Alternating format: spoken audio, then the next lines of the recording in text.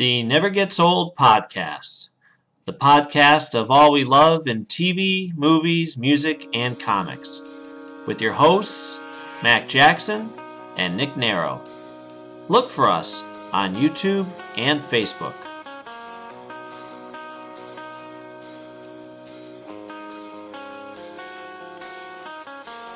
Outside the sidelines, failing harder than the modern stars of made-for-TV crime. Indoor living in cardboard confines counts for very little when safe is just a stay. Hello, everybody, and welcome to the Never Gets Old podcast. I'm Nick Narrow. And I'm Mac Jackson. And we are going to do a bunch of fun stuff today, as we do all the time, I think. Sure.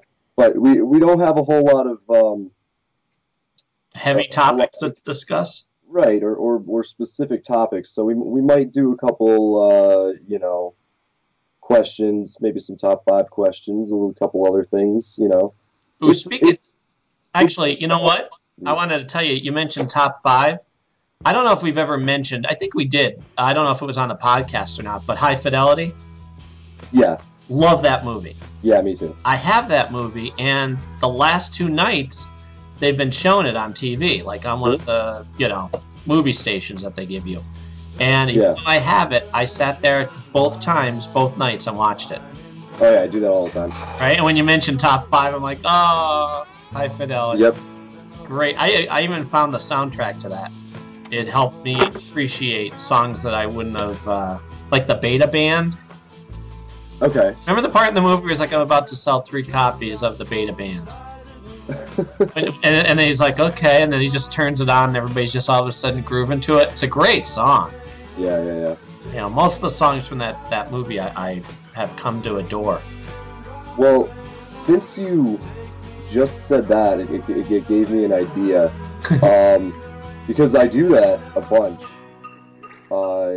I own movies. Like, I have a ton. I have a ton of DVDs. People are always, like, in awe of my movie collection. And it's still not as big as I'd like it to be, but it's pretty expansive. You could pretty much find almost anything you'd want to watch. But there are still movies that I'll sit and if they're on TV, even if I own them, even if I've seen them, like, a million times, you're like, well, here's 2 hours of my life that's going to go away because I'm going to sit and watch this movie. So, what are your top 5 movies that if you catch them on TV, that's it, you're done for an hour and a half, 2 hours, whatever? Top 5, jeez. All right, if we're going to stick with movies, because I can do the same thing with TV shows. Yeah. But, just specifically movies. Yeah. I'll tell you, let's see. I don't know about top 5. I can easily say Indiana Jones movies. Well, yeah. I figured that would go unsaid. Okay. When it comes to Star Wars and Indiana Jones and maybe even Back to the Future, we'll take that out of the equation because they're just, assumed. Sure. But other than that, outside of those, I don't know about top 5. I can just think of maybe 5 off the top of my head. It doesn't have to be in an order or anything. No. But all right, let me just think about what I've sat and watched recently. Obviously, High Fidelity. Yeah. I guess any of the Chevy Chase movies, like the Christmas Vacation, has been on because of being Christmas time. Right. Fletch, so I'm just that. Yeah. Anything Chevy Chase. Also, Three Amigos is a classic, so that I'm throwing in the Chevy Chase pile. Yeah. God. Which reminds me, remember when Steve Martin used to be that kind of funny? Yes. Ever since he did, I'm not even going to say Parenthood, but when he did Father the Bride, that became like a different kind of humor. I miss the jerk type of, Yeah, well, I think funny. For Steve Martin, he really got, it happens when certain people get older, and it's really hard for me to tell how old Steve Martin is. I could easily look and see his age, but he's one of those dudes who's looked the exact same the whole time, like the white hair and everything. Maybe there was a little bit more gray, but in his 20s he had white hair, right? Yeah. It was. Yep. That's crazy. But I think like the last movie of his that I saw that I really liked, that he was like the lead in was is Bowfinger. Oh, I never saw it. Heard it's good. Oh, it's him and Eddie Murphy, and it's hilarious. It's about Steve Martin plays like this director who he wants to become a director. He's not famous or anything. He's just trying to whatever. And he decides to take like one last shot at making a movie. And they have a script and whatever, and so they try to get Eddie Murphy. Eddie Murphy plays a movie star, essentially. Mm-hmm. So they can't get to him, and they decide to stage the movie around Eddie Murphy without him knowing he's in it. And nice. they find Eddie Murphy's character's twin brother. So like they use him for some like over the shoulder shots and other stuff like that, and then so they make this movie around Eddie Murphy's character, and he thinks he's going crazy. He thinks like aliens are attacking him, and like he's being stalked and all this other stuff, which he is. Yeah. And just hilarity. It's really funny, and for people that want to make movies and stuff like that, it's really interesting. But it's got some really funny stuff in it. And that to me was like the last really funny thing that I saw him do until he started doing like the family. Right. And it's not even like that those are horrid. It's no. It's a completely different type of humor, though. You know, I mean, jeepers, think of The Jerk. That's a very specific, goofy, you know, like airplane type of humor. Yeah, Little Shop of Horrors. Right. Nuts and that. What else? There's a couple good. There's a bunch. I think the last one that he was that type of character in was Three Amigos. Yeah, that's true. You know, and I always relate it to like the Monkees type of humor. It's that very quick. If you didn't catch it, you're not going to pay attention type of absurdity. Yeah. Darn it, let me think. Okay. I know I'm going to go back. You're going to mention something. I'm going to go, yeah, that's on my list too. Okay, so who do we got? High Fidelity, Chevy Chase movies, Shaun of the Dead. Yeah, that was on today. Oh, really? You know what? It kills me though to yeah. watch it on cable because they just butcher it. I know, but that's the point. Even like these are, when you're thinking about them, it's even if they're butchered with commercials or for editing for content or whatever, still sit and watch them. Oh, absolutely. Yeah. That's how good they are. I Married an Axe Murderer is one that Cindy and I can't watch it with Cindy anymore because I have at least the restraint to typically not quote every line, and I could with all of these movies. But I've taught myself, keep your mouth shut, because I ruined Back to the Future for me, because I would watch it every day after school when it first came out on VHS, to the point where, I mean, I used to go on stage and do the Johnny Be Good skit. Nice. And so I had to walk away from it for years, and I'm not kidding, like at least 10 years. Oh, remind me, I have some Back to the Future thing to tell you that you might be excited about, but keep going. So she constantly quotes how I married an axe murderer. It's great, but at the same time, like, nope, I gotta change the channel. You're killing me. I've never seen that movie. Okay, get ready, because that is so freaking quotable. Is it? Yeah. Oh man. Yeah. I like Mike Myers. Well, you're gonna love. I mean, not that I dislike him now, but he hasn't done anything in a while, actually. I'm sure he's living off those Shrek paychecks, but yeah. So I'll have to see it. Okay, so let me think. Give me one more. No. Well, we got to do 5, and that's the thing. I'm trying to. I know there is stuff that, like, you know, I can go right. Oh, I could throw that one in. I could mention the Monkees movie Head whenever I catch that, just because it feels it's like a personal, you know, that's my band. That's, you know, not only am I proud, you have that sense of pride when, you know, local boy does good type of feeling. And that's how I feel when you hold somebody near and dear to you like that. So, of course, that. So, okay. 4.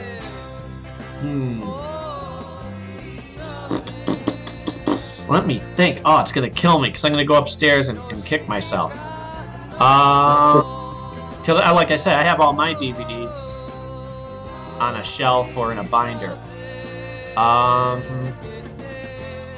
off the top of my head, I'm gonna say the newest Dawn of the Dead, the one that came out right around the time of Shaun of the Dead. Yeah. That was when I'm like, okay, you finally got zombie movies done right.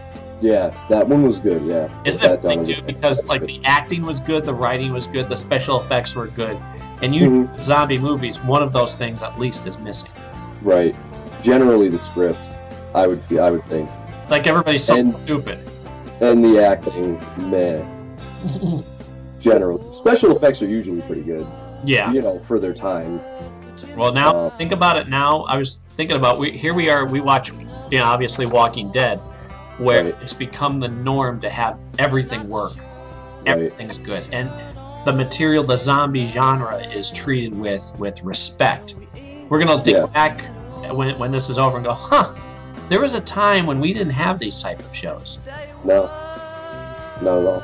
So I guess we're living in good times. Yeah, we are. It's a really good time for all sorts of entertainment. Now, please understand, I may have to refine my list or at least add to it as we go on talking. But there's off the top of my head. The reason I asked is because I've been pretty much sitting around all day hungover, and I just flipped the TV on, and I wanted to try to play some video games, but like I just couldn't do it. I did for a little bit, and then I was like, nah.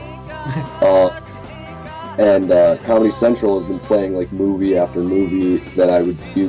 Like Shaun of the Dead was on, and then another one of the movies that I can always watch was on, and then Youth and Revolt came on, and I like all of them, so I was like, nah, that's it. This is my day. I never found Youth and Revolt. I never saw. It's good. It's good. What's the What's that? What's it about? It's kind of quirky and odd. It's Michael Cera is the lead in it. And there's a bunch of random people in it, like Steve Buscemi is in it, has a moderate part. Zach Galifianakis has a moderate part. Justin Long is in it. Kim Cattrall plays Michael Cera's mom. Ray Liotta's in it. There's just random people. But basically what it's about is this kid, I guess he's supposed to be like 16, 17 in the movie or something like that. His mom is like a train wreck. She has a boyfriend who is Zach Galifianakis. He gets into some trouble by selling a bunch of sailors a broken car, so they run away for a little bit to like this mobile home community. It's like a summer home area, and he meets this girl and falls in love with her, but like he obviously doesn't live there. They're only there just to hide for a little bit. So he moves back with his family, and he and the girl stay in touch. But he wants to get kicked out of his house from his mom and then go live with his dad, which would be closer to this girl. So he's a really, really nice guy, and he has trouble, standing up for himself. So he creates in his mind this persona, this alternate persona that he feels that this girl would like, and that can do things for him that he wouldn't normally be able to do. So it's kind of funny. Michael Cera plays two parts. Now that you mention it, I remember the trailer. Right. And he plays himself, obviously, and then he plays the figment of his imagination, which is essentially Michael Cera kind of like dressed like suavely, I suppose, with a mustache, and like smoking a cigarette the whole time, talking in this like really ridiculous voice, and saying really ridiculous things. It's just funny, but it's like one of those like oddly like quirky movies a little bit. Sure. But it's funny, but it's just, I don't want to call it like Wes Anderson-y, because it's not really Wes Anderson-y, but it probably wants to be that way a little bit, but it's good, and I like it, because I like Michael Cera. Yeah. I mean, he does generally. He's kind of typecast as like the oddball white dude, you know, kind of young, quirky guy, I guess. But I listened to him on a couple podcasts. I think Nerdist was one, and the WTF podcast, and he just seemed like the coolest, most down-to-earth guy, and really did, you know, appreciate the craft of acting, and you know, would like to have done more stuff, but kind of understands where he's at, you know, appreciative of the roles that he's had and stuff like that. So I like Michael Cera, and I definitely like him in this movie. Yeah, you're mentioning that about the guy and girl dynamic. That I just realized I am a sucker for the classic romantic comedies, like When Harry Met Sally and You've Got Mail, and those are all quotable too. Cindy and I will sit there, and, you know. One of the great ones, speaking of which, and again, all of these, any good romantic comedy goes on that list. Right. Because they had You've Got Mail on the other day. Christmassy, because it happens during Christmas time. Yeah. So, all right, I'm watching that one. But 500 Days of Summer, have you seen it? Of course. I saw it in theaters. Isn't that great? Yes. I mean, you know what makes it great, too? I really admire. What's that? You know what makes it great? What? It breaks the mold. It's not like, okay, you know, they're going to... This is a spoiler for anybody who hasn't seen it, so skip ahead, but it's guy loves girl, girl loves guy, and then they break up, and you think, all right, well, in the end of the movie, they're going to get back together. No! Nope. And nor should they, because in my opinion, she was horrible. The argument is, well, she warned him in the beginning. She said, you know, I'm not looking for a relationship. Yeah. But at the same time, she led him on. She acted like his girlfriend, you know. Yeah. There's the great thing about that movie is, and that is a movie that I will leave on if it's on, and even though I own it. Yep.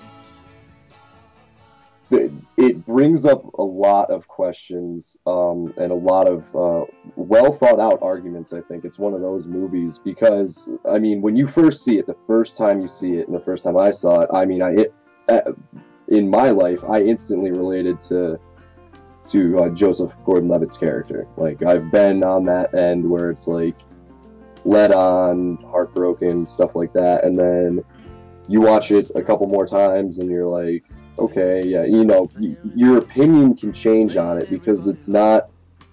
The thing I love about the movie is it's not so cut and dry as just to say, after you watch it a bunch of times, that she's just horrible and you need to feel bad for him. Because you still feel bad for him, but you kind of almost do it in a different way because you kind of learn or realize that he built it up in his own mind more than it was actually there, and he did it right from the beginning. Like, he, you know, didn't even know this girl that well or at all, but it was that instant, like, that love at first sight sort of thing, which in real life rarely, if ever, happens. You know, you really need to develop a relationship with somebody before you can, you know, understand if you love them or not. You know, it's not, you can't just be infatuated, and life's not a Disney movie, you know. Right. So it's kind of like, yeah, she does pretty much tell him, like, I don't believe in love, I don't know if it's serious or whatever. Yeah, that would have been a turn off. I would have been done as soon as she said that. I'm like, we don't believe in love. Oh, all right, bye. So yeah, in one hand, yeah, the fact that he kept pursuing it. Right, and I think, like, the reason that the reason they were quote unquote dating in the movie was they had a bunch of similar interests, and he was a, you know, charming kind of, he's handsome dude, like, he's so, like, it got to a point where they were okay, but he was never what she was looking for, you know, like, that you could just tell whether that's a horrible thing to do to someone or not, she never lied. I don't think. Like, it wasn't like she was like, no, now I do love you and stuff like that. I don't think she ever says that in the movie. I know. So it's like, yeah, you do feel bad that he got shunned by this girl or whatever, but you have to, like, it's if you can look at it in an adult way and just say, well, you know what, you can't force someone else to feel something that they don't feel. Right. You know, and it's like... And I agree with that. Either be bitter and a child about it, or you can move on and realize you'll be okay. And that's what the end of the movie was. He met another girl, and she was flirting with him, he was flirting with her. He's going to be okay. It's not like it was the end of the world or anything. But at the same time, she did take it further than, all right, if you're casual, you don't go, doing all But I think that's a human thing. That's real. That's what makes it shows it's real. Yeah. Because people do that all the time. I know. And it's not fair, and it shouldn't, but, like, you never know. I mean, if she... Well, first of all, there wouldn't be a movie at all if she was just like, yeah, just, we're nothing. It'll never happen. Right. So, obviously, like, there had to be a little bit, but maybe she thought, maybe, who knows? She gave it a shot. Well, there are certain scenes that still, every time I watch it, I get filled up because it does hit close to home. Remember when he's playing back certain scenes in his head that he didn't notice at the time? Yeah. But looking back on it, like, holy crap, she was pulling away. She would hold his hand, she didn't want to do whatever. And at the time, I've been there, where I think back, I'm like, wow, you stupid idiot, you should have seen it coming, but being the optimist that I am, you don't think about it because you think, no, it can't possibly be that she doesn't want to be with me. Yeah. That hit close to home. In that scene where they're on the bench, where he's just sitting there, and she comes up to him afterwards, and she actually says to him, I like this guy better. I don't know how she says it, but she there's that bitterness. She's not trying to be, but man, it stings when she's like, he was what I wanted, and you just weren't. Yeah. It's true to life, and I feel for him. Yeah. No, you definitely do. It's I think I've seen it enough times now where I can see both sides of the story, and I've been through things where I've been on both sides of that bench, on her side and on his side. Because it's like, I mean, you don't have to worry about it anymore because you're married and have kids and stuff like that, but sometimes, like, I get upset with people when they're like, I can never find anybody, nobody likes me, and blah, blah, blah, because, no, somebody likes you, it's just the person you want to like you doesn't like you, because I can't honestly sit here and be like, I'm single and it sucks, and, I just wish I could have a girlfriend, because if I wanted to have a girlfriend, I could. Sure. That sounds conceited or whatever. No. You could find someone. For any reason, but the people who are interested in me are not necessarily who I'm interested in, so I have to, if I'm going to have any sort of respect for myself or ask for respect from anyone else, I have to be honest with those people and be like, well, look, I'm just not interested, and that's just how it goes. So I've been on both sides and I could see it, but I mean, I've obviously never taken it as far as she did, but maybe that's not obvious, but I haven't done what she did, but still, you could see both. And also, one of my favorite lines, that's a pretty quotable movie too, sometimes. Yep. Anytime I'm listening to, like, the radio, and she's like, the wind comes on, I scream, I hate this song! And when I was in the truck one day with my dad, it was on, and I didn't even think twice about it. It was just playing, and I was like, I hate this song! And he leans in to turn it off, and I'm like, no, leave it. I actually like this song. He's like, well, what the hell's wrong with you? I'm like, it's a quote from the movie. Sorry. Well, I remember talking about being bitter. I don't know. I know I told you I was in a relationship for like 7 years, and it was 6.5 years too long. And before I met Cindy, I had 3 years of quote unquote dating. Right. And they were the most miserable, horrible experiences that I've ever had. Because, like you said, on one hand, you have people that like you and are pursuing you. And man, that's a horrible, horrible situation to be in, because now you're in control, but you have to kind of tell somebody, no, thank you. Yeah. And how do you gently do that and not crush them? And and that's the couple times that I've been lucky enough to have someone pursue me like that. And I'm just like, oh crap, you're nice, and I like being friendly with you, but I'm not interested there. Yeah. I hated that situation, but I remember getting really bitter because I just couldn't. I knew I had high standards, and I knew I wasn't going to settle. And I got to the point where I just went, you know what? I'm probably better off alone. And you know how they always say, well, you always find love when you're not looking. Right. Because time goes by faster then. If you're not concentrating on finding somebody, time goes by and you focus on other things in your life. Like for me, music and writing and all that. And sure enough, then I found Cindy. But I had gotten so bitter. My friends were actually talking to each other and told me afterwards, yeah, Mac is he all right? He sees a girl to flirt with him, and he says, don't even bother. Like, I know the game you're playing. And it became, looking back on it, it's pretty humorous, but at the time I was just disgusted. I'm like, no, don't make goo-goo eyes at me from across we used to go to flashbacks, buddy, and which isn't there anymore, but unfortunately that closed before I turned 21, so I'll tell you what you were missing.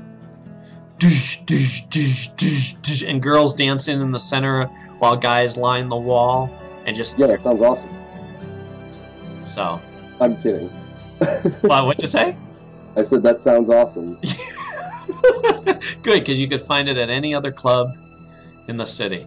But and that's basically what it was. Then you get a girl who decides to flirt with you, and here's my number and give me a call, and then you do, and either she doesn't answer, or she's too busy, or she'll call you back and set up a date, which never happens. And I remember just being like, nope, I'm done. I'm not playing this game anymore. I think I've paid my dues. I'll be the lonely guy who sits home and feeds the birds. I'm not. Let somebody pursue me. And one of the rules I had was the girl has to ask me my name. And then Cindy equally pursued me when I met her and did ask me my name. So I'm like, okay, this one's different. And she sure was. Well, that's good.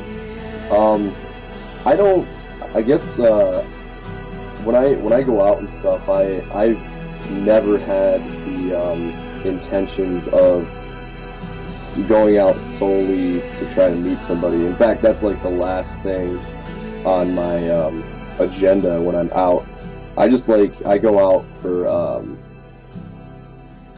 the social part of it. Like, since I've been able to go out a lot more recently, I've been running into friends that I knew from a long time ago, people that I worked with, different jobs, school, college or high school and stuff like that, and just making those reconnecting in that way is cool. And it was never oh cool, it's good that we see each other. Hey, let's go on a date or something like that. Obviously, I'm talking about the girls. Guys, I'd just not, Guys, I'd be like, hey, let's hang out again. Sure. With the girls and stuff like that too, it's just not. That's not really on my agenda.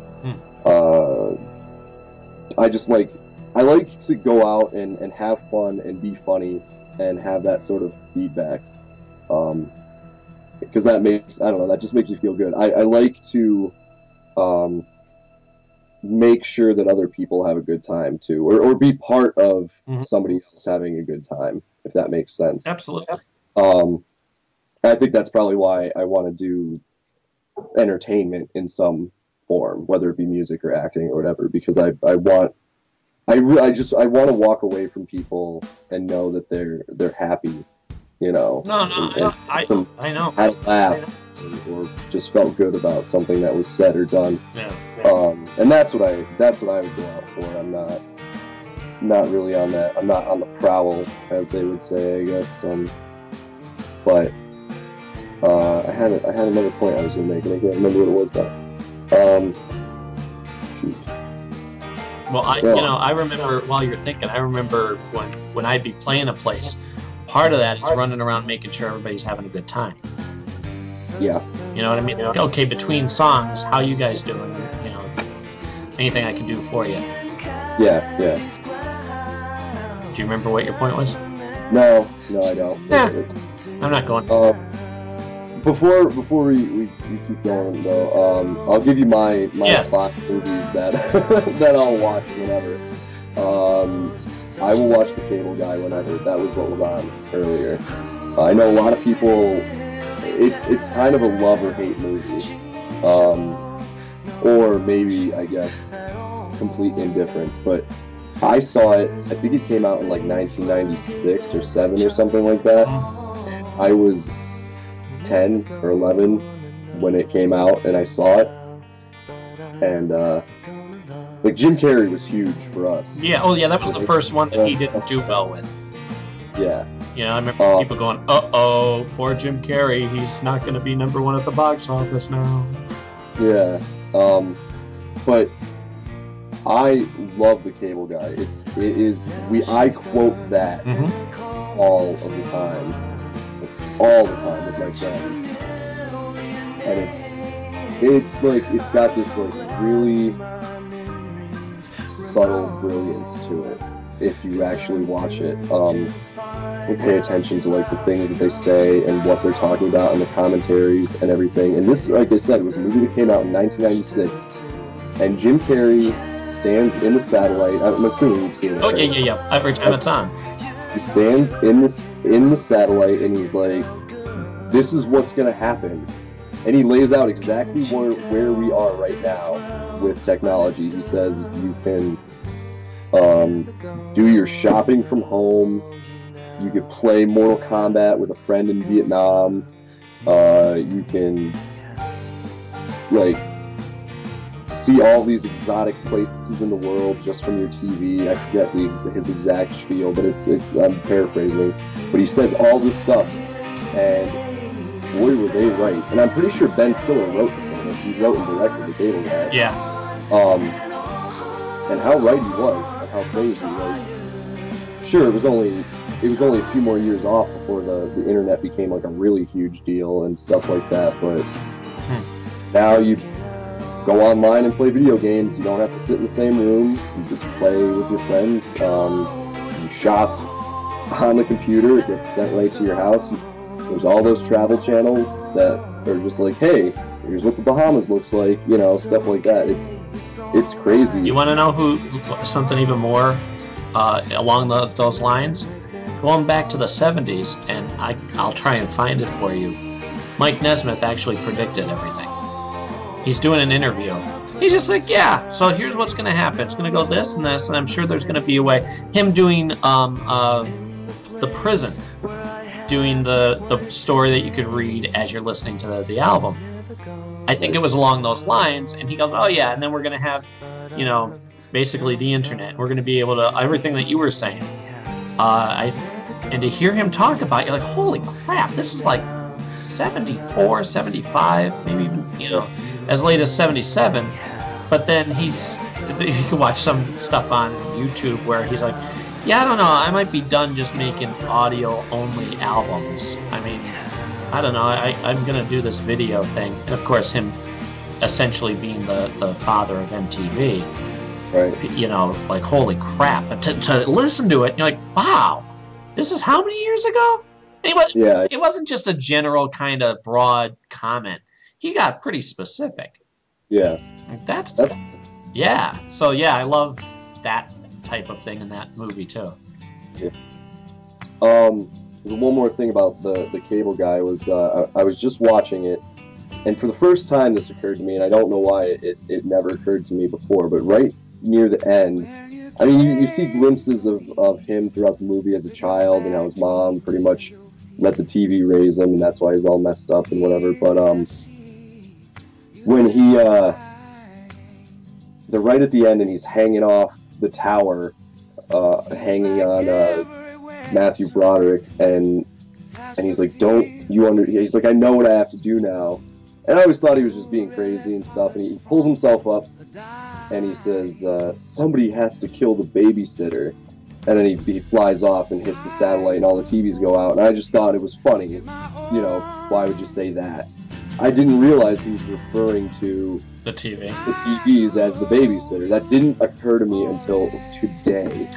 After me being stupid or whatever, but I was like, that is brilliant. You know, what a ridiculous thing to say, but it's so like, it's such a biting social commentary, because that's what people do. Is just, yep, sit in front of the TV. This is how you learn. Right. You know, that's what it is. So that's one. So I thought it was brilliant. Yeah. So that was one. Trying to think. There's a couple other ones that are on. Pulp Fiction. Whenever that's on, I will definitely sit and watch that. Very. Doesn't matter if it's on regular cable or HBO or whatever. Just totally, I will watch that all the time. Geez, I had a whole bunch. Kill Bill is another one that I would throw on my list. What's that? Kill Bill. I would throw that on my list. I've only seen that a couple times. And I don't. It's not one of my favorite Tarantino movies, so I don't really. If it's not, I'll be like, okay. But yeah, no. Jeez. A lot of them are Jim Carrey movies. Ghostbusters. Sure. If it's on, that's it. I will watch that. So that's 3. Galaxy Quest. Oh, great one.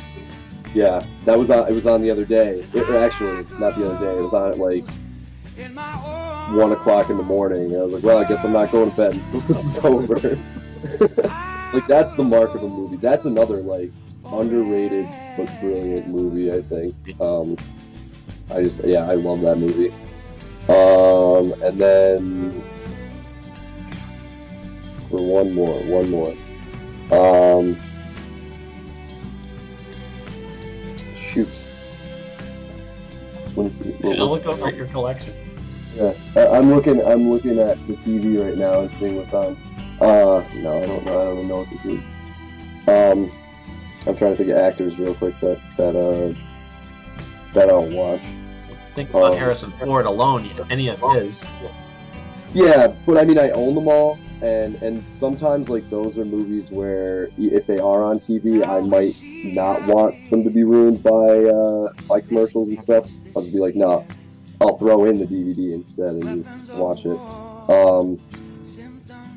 Like Blazing Saddles, wherever that is, I'll stop and just watch everything. I would hope to catch it from the beginning, but I'll watch that whole thing. Most Mel Brooks movies, I think are. Most of them are equally, gonna stop doing to watch them. See, but I like Blazing Saddles better than Spaceballs, and I know that's almost blasphemy, but I just think it's funnier. I like Gene Wilder is really what it is, and he's not in Spaceballs, obviously. So yeah, he. That movie's so good. So good. So yeah, that's 5, I guess. I'm sure there's way more. More. I'm sure we'll comment on it as we're going along. Okay, so that was our top 5 as far as off the top of our head. Man, I know. We're gonna get done with this episode, and I'm gonna go, crap, there's another one I should have mentioned. Well, let's for anybody who's listening, leave us your top 5, and I mean, by all means, go into as much detail as you like as to why. You don't have to justify anything, because everybody's got their little what do you call them? What's that word? Pleasures? phrase. Yeah, guilty pleasures for movies, and you know, a guilty pleasure movie of mine. I'm just I'll throw it out there so you don't feel bad. Is Down with Love, Ewan McGregor and Renee Zellweger. I own that movie. Couldn't get past. I like Ewan McGregor. He's one of my favorite actors.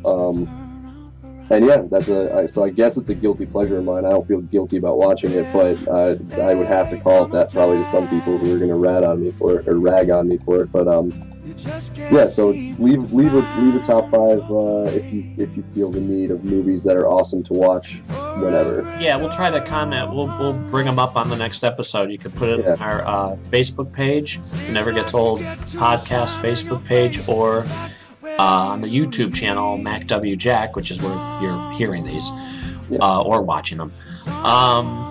Yeah, please do, because the more the merrier. You know, it fuels us more. Before we move on, what were you saying? I said we'll say your name if you want. The song that I was trying to remember when we were talking about the Chapins and the one of them backstage playing, they do a nice catchy version of It Came Upon a Midnight Clear, which I've always heard slow, and yeah, okay, it's there. But to hear the catchy, you heard a little bit of that, Nick. Had a nice little, it makes me want to hear it more, and I want that version, but I don't know if the Chapins have put it out yet. If and when they do, I'm dying for it. So yeah, just to let people know, I did finally figure out what that song was. And the day I posted our last episode, what was it? Friday? Was it? Yeah, Friday. Yeah. The news came out. Nick even sent me a text. Gail Simone is back on Batgirl. Yeah, they rehired her. That's how powerful, people, this podcast is. We didn't even put it out yet, and DC knew that they better hire her back. Yeah, let's take total credit for Absolutely. that. It was us and not the streaming internet. Yeah. Despite what anybody says. Right. But no, that's fantastic, and I might actually start picking it up for myself again. I can't really think of another writer I would want to have. I was thinking about that. Like, okay, if she's not writing it, I don't know if it's going to last, because I can't really think of anybody, female writer-wise in particular, who I'd want to write it, who would want. So now I'm thrilled, because she would be my ultimate pick. Well, you know, the danger of for them anyway, or for anybody else trying to get into that saddle, is if they had appointed, another female writer,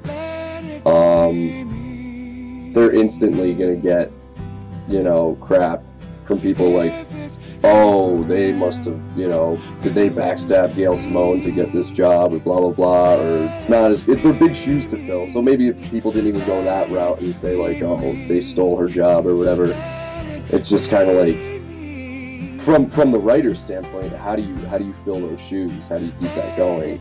And no, I'm not saying, like, Gail Simone's going to write Batgirl forever, because she probably won't, and she'll probably want to move on to other things or write other things, but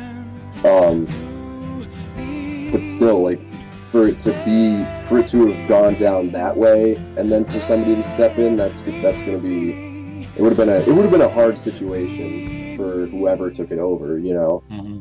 The comparisons would have been less than nice, whether they were deserved or not. It would have been a bad situation, which I'm glad it didn't. I'm glad it got fixed. Yeah. It's funny too, because speaking of Batgirl, one of the things that, I know I'm going off on a different angle, but one of the characters that I always felt up until recently was always underused was James Gordon Jr., her brother. Yeah. For years, yeah. I honest to God, I've been collecting nonstop since I was 15. I'm 38 now. I always thought, why? Okay, she has a brother. She's got a mother somewhere, too. I don't know if she's around. But in particular, why would they never refer to Commissioner Gordon's son? Yeah. And now, finally, not only do they have him in the story, but they've made him incredibly, as interesting as they possibly could. Yeah. I love it. I'm loving everything when they're doing his backstory, mm-hmm. explaining where the mother went and why. Yeah. Well, I don't see. I've missed a couple issues of Batgirl. I think I read up to about 10 or 11 at most. You're not that far behind. We're on 14 right now. Yeah. 15. So I missed a couple, and if there were some big things that happened with those stories, I don't know about them. So yeah, I won't spoil it, but it's coming. Yeah. They're kind of just laying the groundwork for it. It was interesting because I didn't even know. I mean, I knew Barbara Gordon and Commissioner Gordon, and that was about it. I didn't know that there was supposed to be a son or that the mother was still alive or anything. And when I saw the Dark Knight movie and there's Commissioner Gordon has a son and the wife, I was like, did Nolan just stick that in there? I was kind of upset. I was like, because I knew, are they just ignoring Barbara? Because obviously she was a little girl anyway. Like, it's not like she could be Batgirl. She was like, in the movie, I think 5 or something like that. Yeah. So I was like, really? But then I was like, oh, okay, never mind. I guess there is supposed to be a son, you know? Yeah. So that was cool. I guess I stopped being mad at Nolan for that. Another thought, I'm sure we'll talk about other comics, but I guess this is comic book related. Couldn't wait to tell you, Mikey got for his birthday a couple weeks ago all 4 Teenage Mutant Ninja Turtles. The movies? No, the toys, the new toys. Oh, the toys. They're cool. And he's been playing with them nonstop. He's, because he loves the episodes that we watch, and yeah. He's learning. Okay, well, why do they call him Mikey? Well, because his name's Michelangelo, just like you're Mikey, but your name's Michael. Oh, okay. And he now knows the difference between each one. But I thought, and this is why I thought of you, I thought his favorite was Donatello. Yeah. Because he's like, okay, Donatello this, Donatello that. And I said, who's your favorite? He goes, all of them. And then he's asking about Leonardo, and okay, I'm going to be Leonardo now. Okay. And, so he does jump around. He hasn't picked a favorite yet. Yeah. Thinking about myself and about how years ago with the original cartoon, Michelangelo was always my favorite. I don't know. Ever since the old Bruce Lee movies, I remember liking the nunchucks. Yeah. And in the original cartoon, he was the most quote-unquote fun. Right. I mean, he was the loose cannon.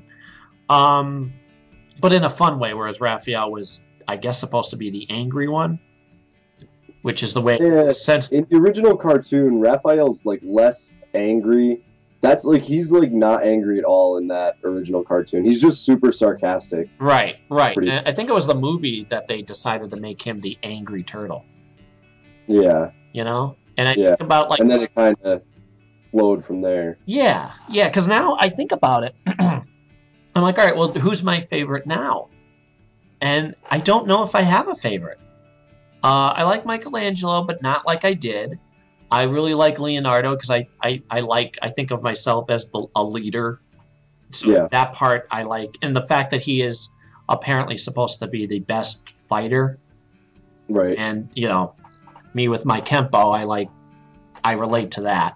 Yeah. Donatello, because he's smart, and I like that. I like to be smart, and I like to work on stuff. So, okay, I relate to that. I think the only one that I don't necessarily connect to is Raphael myself. Yeah. But I understand the dynamic, and it's a perfect dynamic.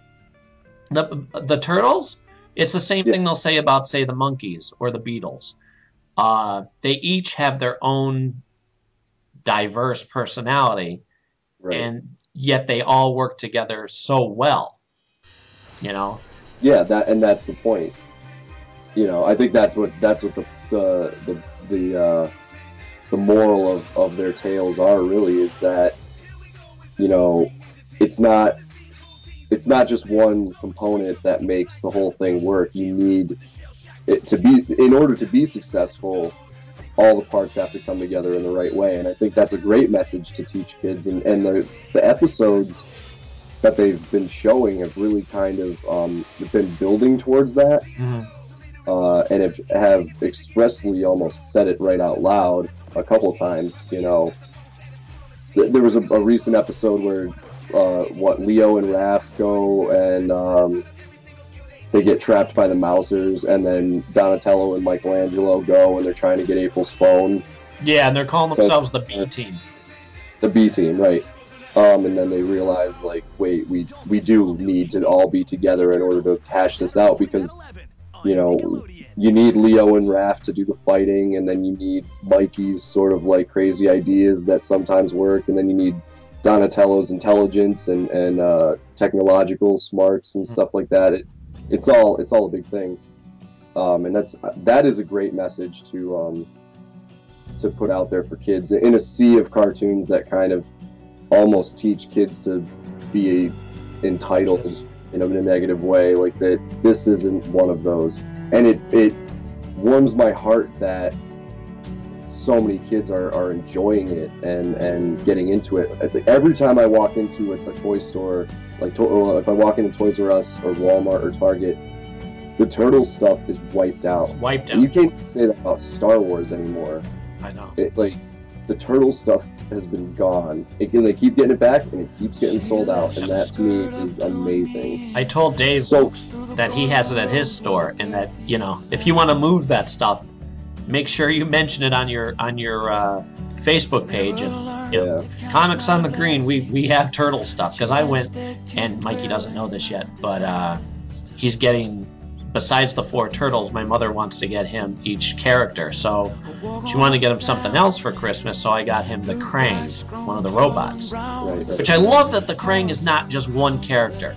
Right. It's a species, and that's brilliant, because I hated the Krang in the original cartoon. I thought, okay, now it's just goofy little kid stuff, and it's not as dark as I was saying the first 3 episodes, Right. you know, with Shredder.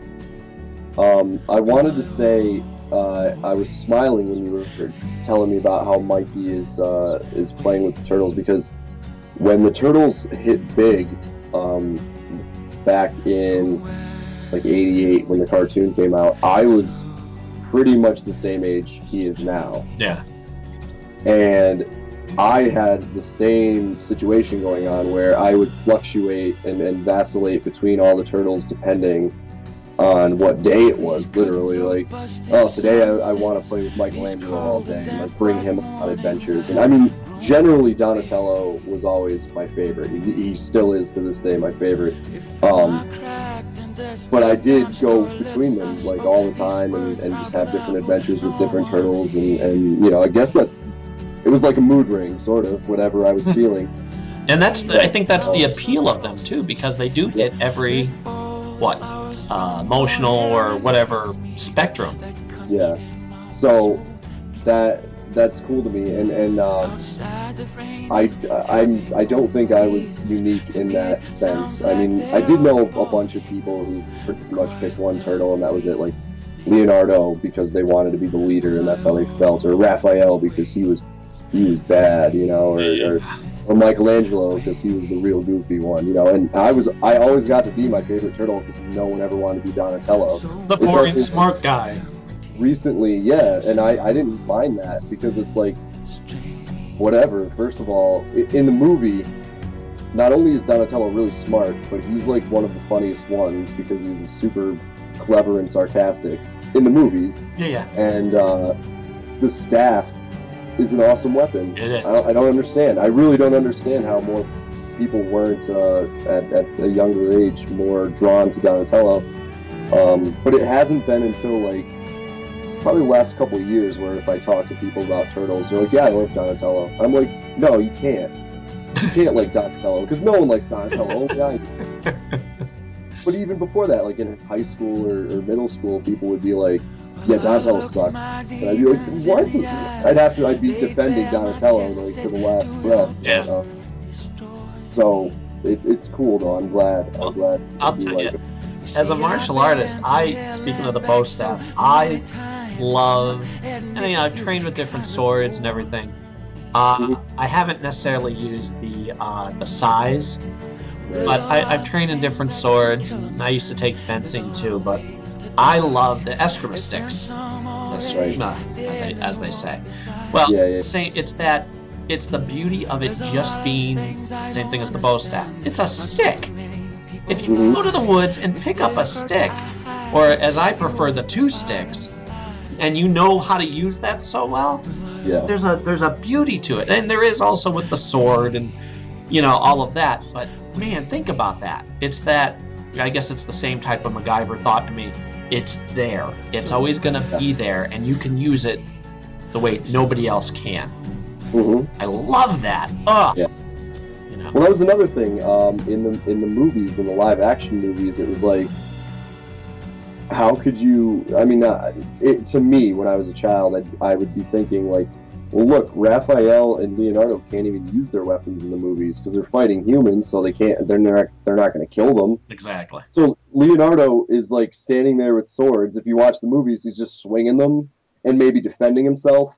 He doesn't use them just about ever. But Donatello's like going around smacking people in the head with the staff, and Michelangelo's hitting people with the nunchucks, and like, I'm like, those two are obviously cool. They get to use their weapons in the movies. Yeah, or Raphael has to use the handle of his sais. Right. Well, from what I understand, sais are a defensive weapon anyway. Like, they're not meant to stab people with, right? For the most part, yeah. They're meant for, they were guard tools originally. Right. They're meant for de-arming people, like taking swords out of people's hands. And it's cool because in this new cartoon, that's kind of what he uses it for. Like, you see when they do like the slow motion stuff. Yes, and the pilot. His arm and like flip him over. Yeah, it's cool. It's cool. But if you notice the more recent episodes too, he's flinging them and hitting the robots in the head and dropping them. Yeah, I love that. Yeah, he's used them as a sharp weapon too. Yeah. Which is cool. It's good that they use them both ways. Because remember, in the original cartoon, they didn't do that. No. He just kind of stabbed them, the Foot Clan with them. But yeah, no. I mean, I've always loved the Turtles, and it's cool. Like, it's one of those things that makes me excited. That I and you as well. We were born before. I mean, I guess I wasn't born before they were created, really, but in that same sort of span, and they got popular when we were young. Yeah. It, like, sort of in the way I'm sure other people felt about like Mickey Mouse back in his heyday. Like when the cartoons were good and they were interesting. Like, what was it, like the 30s or whatever, when Mickey Mouse was created or brought out. And that has lasted. It became timeless, always evolving, always kind of growing. And I mean, obviously Disney's an enormous juggernaut now. But think about like all the cartoons that kind of like fell by the wayside, and they tried to reboot and it just didn't work. Yeah. The Turtles were huge when they came out. Early 2000s, they did a reboot and they were pretty good, and now another reboot and they're huge again. Phenomenal. And it's like, I feel like it's one of those properties that has good value or good values that they discuss and impart on kids, and could also stand the test of time for such an odd concept. Right. A bunch of mutant turtle brothers, doing karate. So for it to resonate with so many people, and not only that, but teach good things as well. It's not a one-trick pony, which is brilliant. Right. And even if when this group of kids grows out of it for a little while, they'll always love it in the way that we always love it, but they'll grow up and move on to other stuff. And then it'll die down again, and then in another so many years they'll reboot it again and hopefully be just as good. And that excites me. That sort of I think that they can stand the test of time. Yeah, definitely. I'm glad to have helped that be the case through my screaming for my parents to buy me Ninja Turtles figures and watching them all the time, and still with buying the comic and watching the cartoon now and buying the figures now, like, just cool. I'm happy, Yeah. That's the possibility. I have a couple questions to ask you, but I'll do one, you do one, and then I'll do my other one. Sure. Since we're doing the top 5 movies, Yeah. what are your top 5 Christmas movies? Yeah, that was my question. So, all right. My top 5 Christmas movies. Actually, I was going to say top 5 Christmas pieces of entertainment because I wanted to include not just movies but like the Christmas specials. Okay. For example, like if it was Frosty the Snowman or something like that, like and Bass stuff and things like that. For my top 5 Christmas movies, I guess we'll just split them up. Then movies and then specials. Okay. So 5 movies. I love the Santa Claus. I love Tim Allen. And the Santa Claus, the first one, I think is great. I will watch that on Christmas Day, definitely. I don't know what it is. I mean, Tim Allen sort of reminds me of my dad, and I think that's probably mostly because of Home Improvement and what we do. Sure. Like,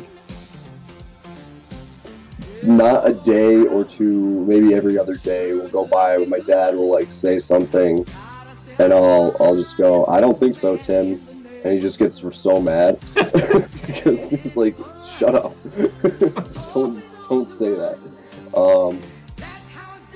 And I just laugh in my head to myself. So yeah, Santa Claus.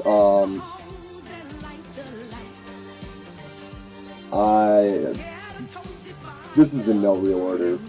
Bad Santa, I think, is hilarious. Your Christmas Vacation, I really can't get out of this list without saying that.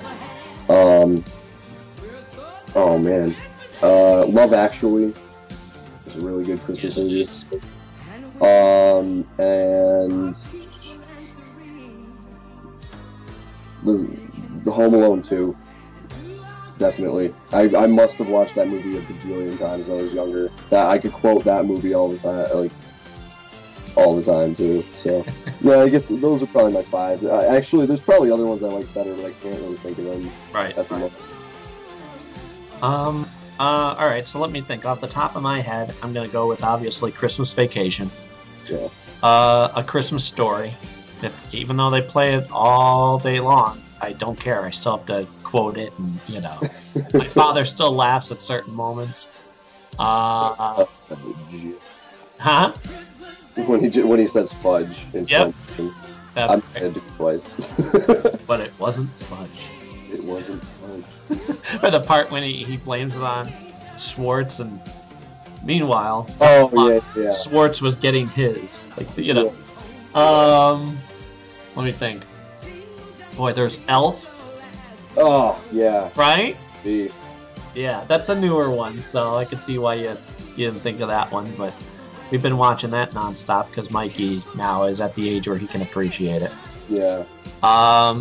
You know what one I'm going to throw on the list anyway, but it's fairly new to my regime. This is the first year I've actually missed it until I saw it. Deck the Halls. Okay, it's Danny DeVito and Matthew Broderick. Okay. Not the best movie in the world. It's kind of cliche and kind of, basically Matthew Broderick is the king of Christmas in his neighborhood. Right, He loves it. He lives for it. Danny DeVito comes in, basically tries to take over. Right. There's something about that. Again, it's one of those, it's like, what is it? Christmas with the Cranks or whatever. I always tie them together because, they're there. But for some reason, this year, I've missed it. I've watched the last couple years, and I think it's the fact that the natural joy of the holiday season. They're not. I don't know. You can see how this guy is just living his life. There's a certain pacing to it that I appreciate, and I actually craved it this year. Wow, that's kind of weird. So there's one that's on my list. I know we probably mentioned a couple before that aren't necessarily... Oh, Family Man. I just watched that last night. It was on. Oh, okay. with Nicolas Cage. Yeah. Love that. I like that movie too, actually. What's her name? Tia Leone. Yeah, like her lots in that.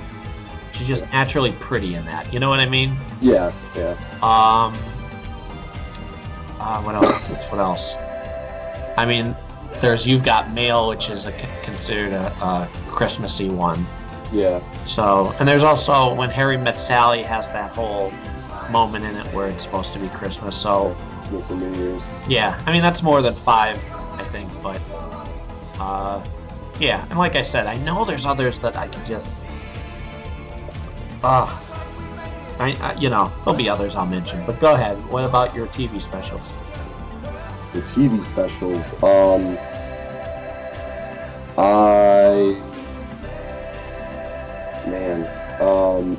I mean, I obviously love, like, the, Rudolph the Red-Nosed Reindeer, like, I loved all the claymation. Yep. Like, Rankin Bass's, Year Without Santa Claus is Coming to Town, stuff like that. I don't even know if I have a top 5, I guess I just wanted to talk about how much I love Christmas. No, I know. I'm with you too. I always love the Muppet ones too. Not yeah. I'm not gonna say the Scrooged ones. Ooh, there's another one, Scrooged. Yeah. Bill Murray. There's a classic. I love Bill Murray too. Me too. But no, the one where they did a Muppet one a couple years ago, which I ended up buying, where basically he dies. It's their version of It's a Wonderful Life. The theater. Oh wow. Yeah, the theater is going to lose the lease or whatever. Fozzie, they do a great show, they get enough money, and Fozzie has to get it to the bank on time. Well, he doesn't, and they lose it. And Kermit feels so bad. He goes out in the snow, sits on a bench, and dies. He freezes to death. I caught this a couple years ago, and I'm like, holy crap, this is dark. And then basically it's you know, here's what life would have been like without you.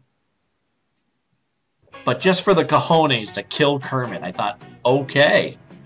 Yeah, that's ridiculous. Right? I like that they were gutsy as opposed to being light and fluffy with the previous Muppet movies during the 90s or 2000s up until the new Muppet movie, I guess, is supposed to be fantastic. Yeah. But they were just cranking out, you know, their pirate movie or their Christmas Carol, the Muppets Christmas Carol. I always found them to be fluff. Oh, really?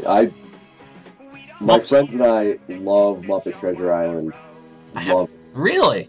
Yeah, I have 2 or 3 of the songs from the movie on my iPod. I have to sit down. Whenever we're driving, we put it on and just sing the hell out of it. Like it's funny. It's got some really funny, like, little adult parts. To be fair, I haven't watched it myself. I've only seen clips of it. Oh, watch it. You'll like it. It's funny. And Mikey would probably like it too, but yeah, oh man, it's good. I have it on VHS. I still haven't bought it on DVD, but every once in a while, if we're like sitting around, you know, drinking or whatever in my room, we'll be like, let's watch Muppet Treasure Island. Well, I was that way with the original movies back when I was a kid. I had the actual records of the soundtrack for the Muppet movie. Then it was the Great Muppet Caper. Yeah. And then it was the Take Manhattan. Right. Those were the trilogy. Those were fantastic. And even now, if I catch the original Muppet movie, moving right along, dud-along, footloose. Yep. You know, I got that going through my head. Yep. It's, you know, say what you will, they're fantastic. The music, besides the puppetry, but just the music was always fantastic. Uh-huh. And so freaking catchy.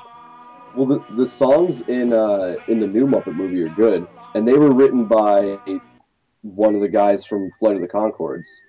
Oh, really? Yeah. Oh, that's fantastic. He wrote the score. Because I love me the Flight of the Conchords. Me too. I saw them live. When? A couple of years ago. I saw them at the Tower Theater in Philly. Oh yeah, I saw David Gray there. And they were hilarious and awesome. It was right right after the first season of the show Sure. was on HBO, which was a great show. The first season's definitely better than the second, but it was still good. But yeah, What season? What season did you think was better? The first season. Okay, I still have to see all of the second season. I mean, it's worth watching. It's pretty much that's it. You know, when the second season's over, they ended it in a way that you'd never be like, oh, I wonder if they'll do more. No, it's pretty much it. It's over. Really? Because I love the I wanted more seasons, and the one episode I did see from the second season was the Art Garfunkel episode. Yeah. Oh man.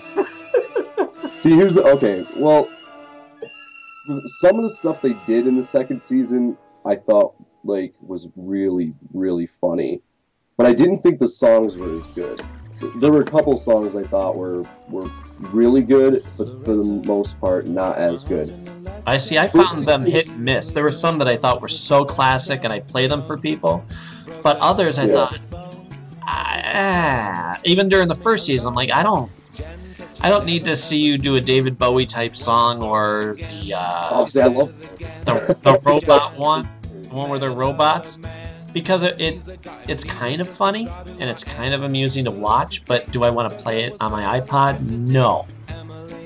Well, you know. Here's the thing about Play the Conchords. Most of, if not all of the songs in the first season were songs that they did as stand-up first. Right. So I had seen them on HBO a bunch of years before they ever got their show. So I was familiar with a lot of the songs before they redid them for the show. Huh. And I thought that their live versions were way better than they did them on the show. But I still liked the songs, so I feel like I liked the season better because of that. And there's a couple songs that they redid that I think are better the way they did them for, in the studio, obviously. Sure. For the show. But for the most part, I thought that the original way that they played them was funnier. Like the song you're talking about, the Humans Are Dead, which is the robot song. Yeah. Hilarious when it's, has zero context, on a stage in front of people.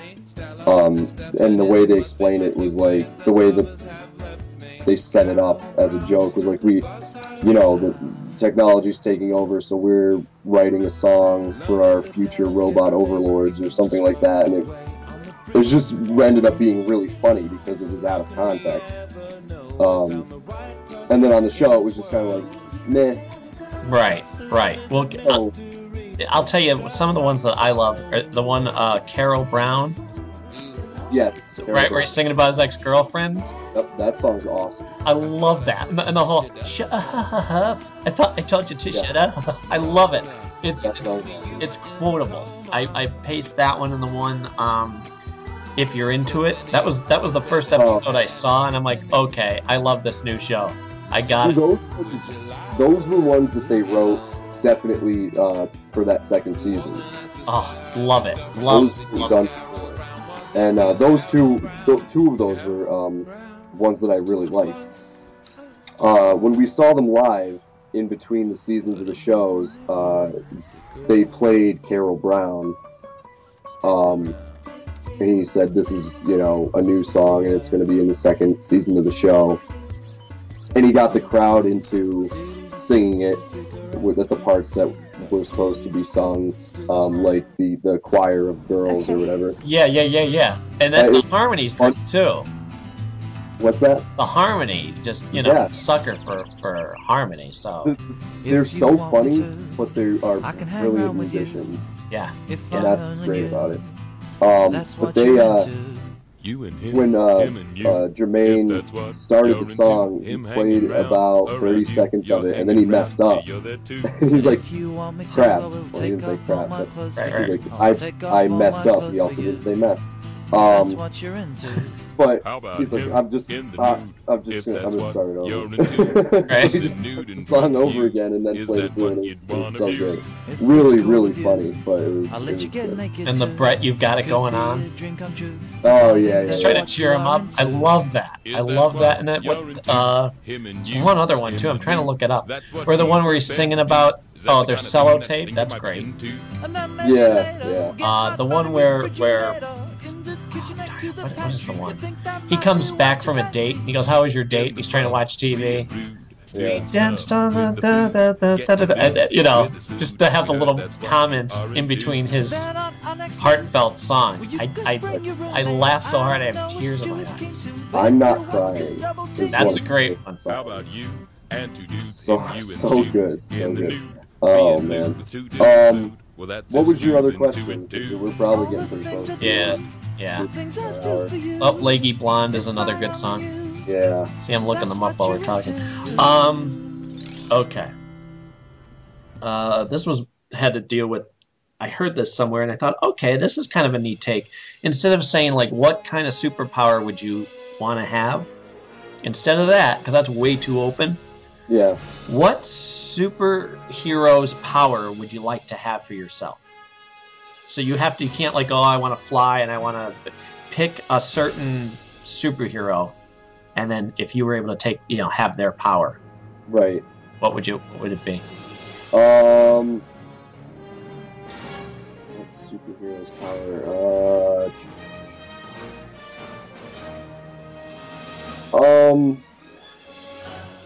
You know what? I think I would. I've always liked Iceman. I think I'd like to have Iceman's powers because he can not that he could fly, but he seems to be able to just always make ice. Mm-hmm. Just about fly.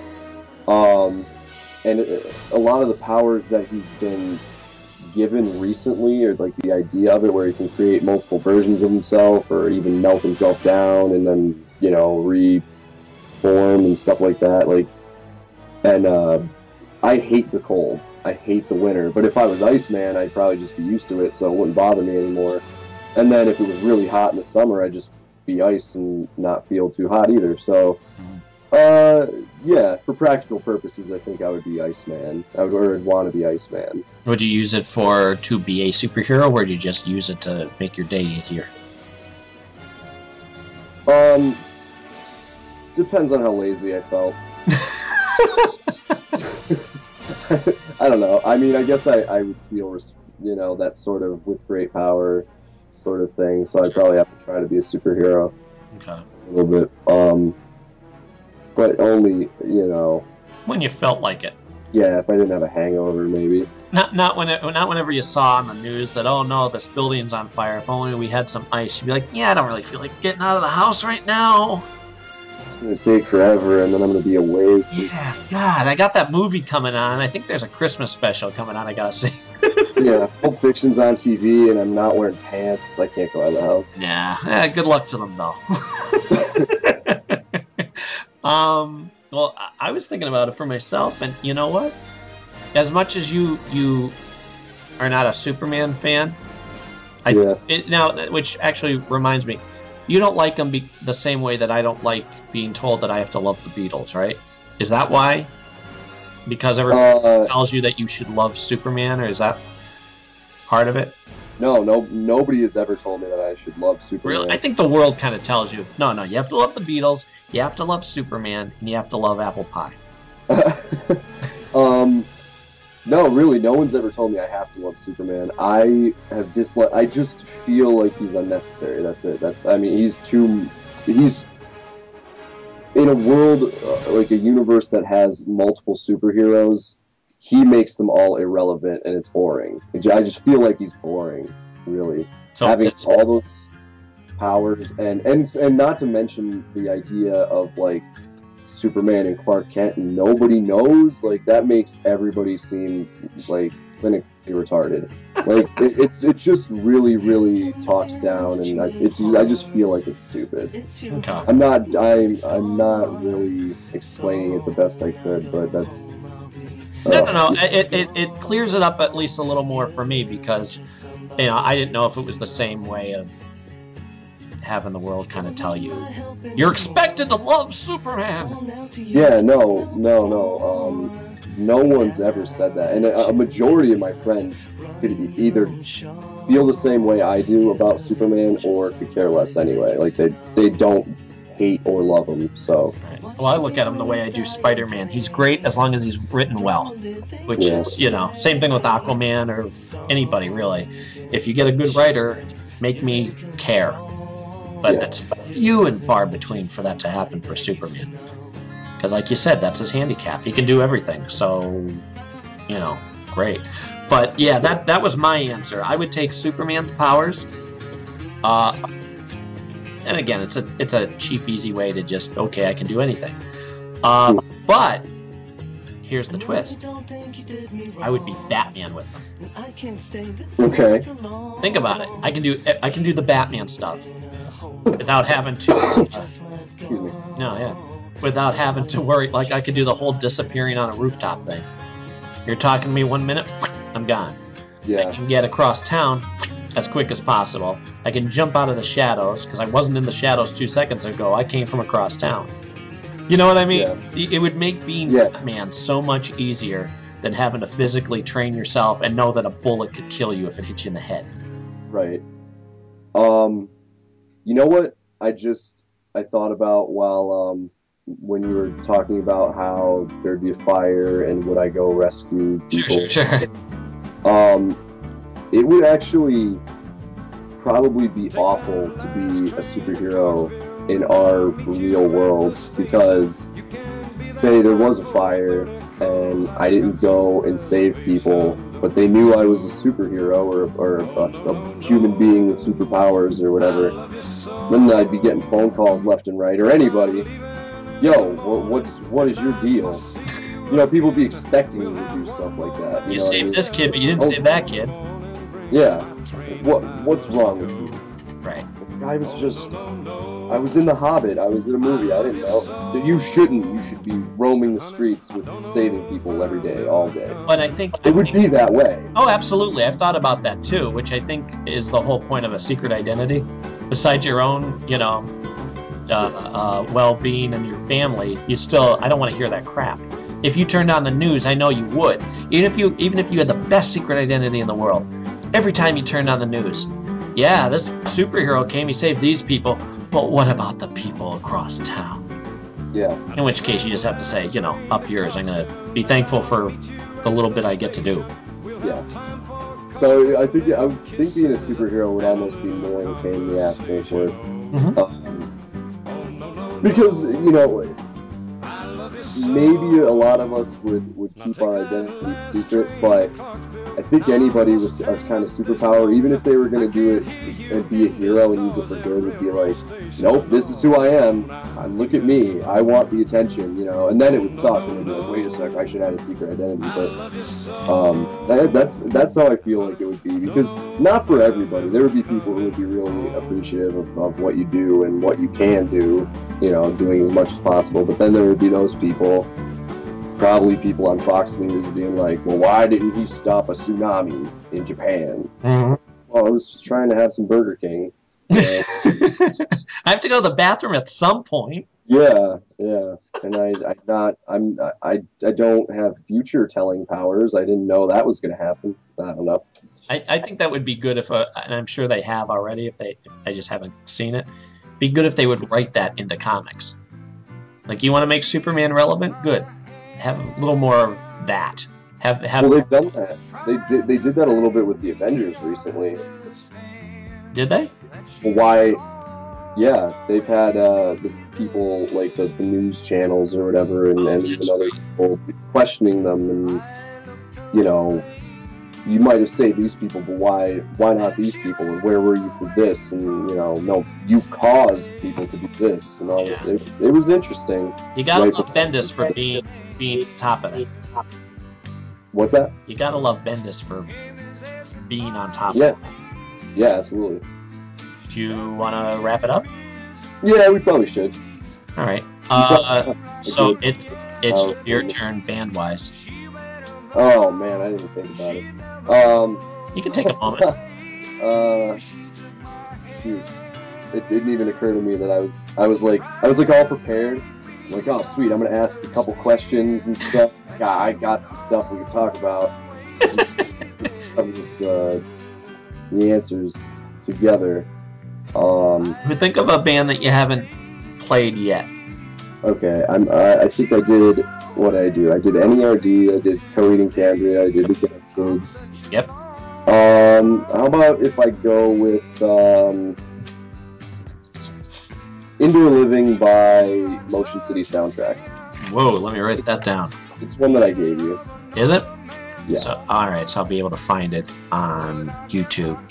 Yeah. Soundtrack. Oh, should be on one of the CDs I gave you, or the... Right.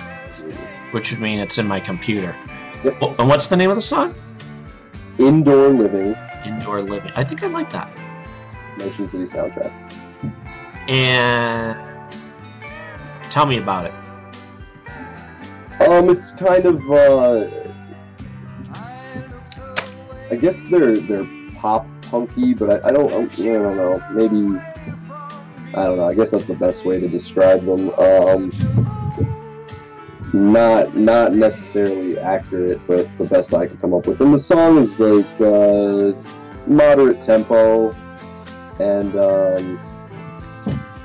kind of about not wanting to go out and disappoint people, I guess. More in a relationship sense, but I guess overall you could say, yeah, you being afraid of disappointing people. How long ago did you find them? This Motion City Soundtrack? Yeah. Senior year of high school, I think. Okay. Huh. So yeah, they've been a band that I've liked and been inspired by musically for quite a while. They have a lot of synth in their songs, which I like a lot as well. And the content of their songs, like the lyrics, I don't relate to a lot because I think he writes a lot about overcoming his issues with alcoholism, I think, and as well as OCD and other issues like that. Yeah. But then there's other stuff that he writes about, even if it does relate to that, those sort of things, you can kind of relate to it yourself. Man, I don't know what's going on. I'm not able to communicate as well as I'd like to right now. Sorry, but yeah, they're a good band. Good. They're good. All right. Well, don't forget, everybody, we're still, besides wanting your questions, your top 5 lists, we're still looking for art. Anything you want to draw relating to our podcast will be used. Also, I always talk about the band, but I never actually say Harmony Constant as the name. For those who have missed it, if you go to our page, I do have some video up of live performances, but I also have a couple singles out, Alone Again and The Story of Us, on Amazon, iTunes. You know, it's cheap enough. Go spend $1 or $2 if you would, please. Yeah, and of course, feedback on all that is always welcome too, because I like to know what people are getting from my music. So I just want to make sure I got to mention that, because I listened to the last one. I'm like, yeah, the band this, the band that. The band is Harmony Constant. So I want to make sure I mention that.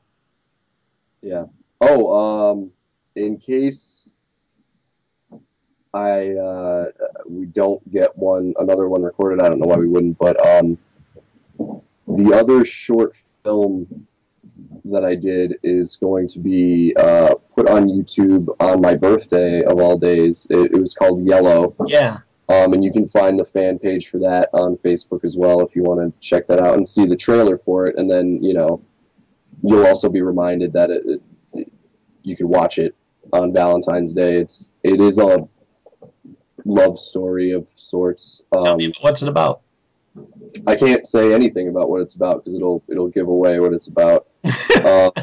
Ooh, intriguing. So it's about a guy and a girl. I could say that much, and it's got an interesting story. I was really when I read the script, I was like, this is a cool idea. So an interesting idea. As far as a love story goes, so I think it was pretty well done, and it was finally edited, and it'll be coming out. So I just want to throw that out there. Oh, I can't wait! I'm dying to see it because I always post the picture, the movie poster of it. Yeah. I'm sure we're doing right now, huh? I like that poster. Yeah. So now I get to see it. I'm thrilled. Yeah. All right. Well, then we will wrap this up and get ready for the next one next week. Yeah, I gotta take a nap. All right. I gotta go wake the kids and staying out so late. Yeah, I'm gonna wake the kids, and I promised Mikey we'd watch Teenage Mutant Ninja Turtles. So was there a new? By the way, I want to ask real quick: was there a new episode this week? Because I didn't think so. Because my power went out yesterday afternoon or morning into the afternoon, and I was like, if it doesn't come back on and I don't record Ninja Turtles, I'm gonna be so mad because they don't put them on demand like quickly. Right, they're always like a week or two behind. What? They're always like a week or two behind. Yeah. Because I was recording them whenever they showed up on demand because it cuts out all the commercials. Yeah. But then I just get anxious. I'm like, nope, I gotta record them right now. I gotta they're on TV. It's a brand new episode. I can't wait to see it. Yeah. So. Well. All right. Well, that's it for us, everybody. Yeah, we'll see you next time. Keep the questions, comments, and love coming. And we'll see you next week. See you next week. Bye.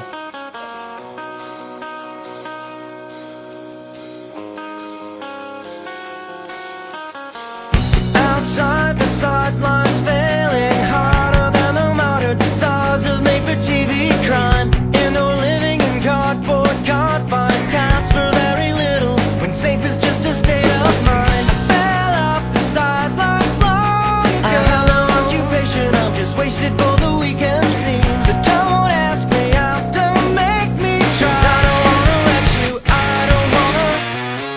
And I can't complain if I don't know how. It's a sad song, the storyline. Fall asleep in my red-tin room. There's not much to talk about. I've got so much to talk about. But I don't wanna let you, I don't wanna let you down.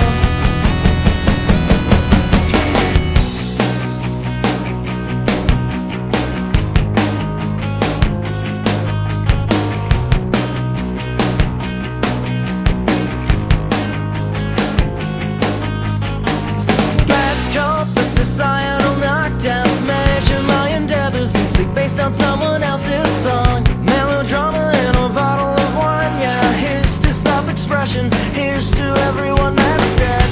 Bring back the days that fell behind. I've wasted conversations in the corner of an empty room. So don't ask me out, don't make me try. 'Cause I don't wanna let you, I don't wanna. I can't complain if I don't know how. It's a sad song with no storyline. I fall asleep in my red-tin room. It's not much to talk about. I've got so much to talk about. But I don't wanna let you, I don't wanna let you down.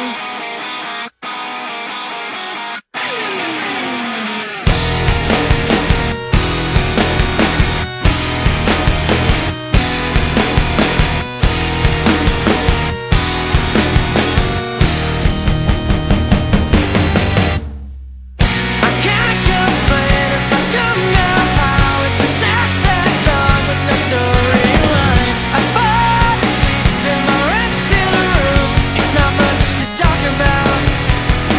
I've got so much to talk about. But I don't wanna let you, I don't wanna let you down. Outside the sidelines, failing harder than the modern stars of made-for-TV crime. So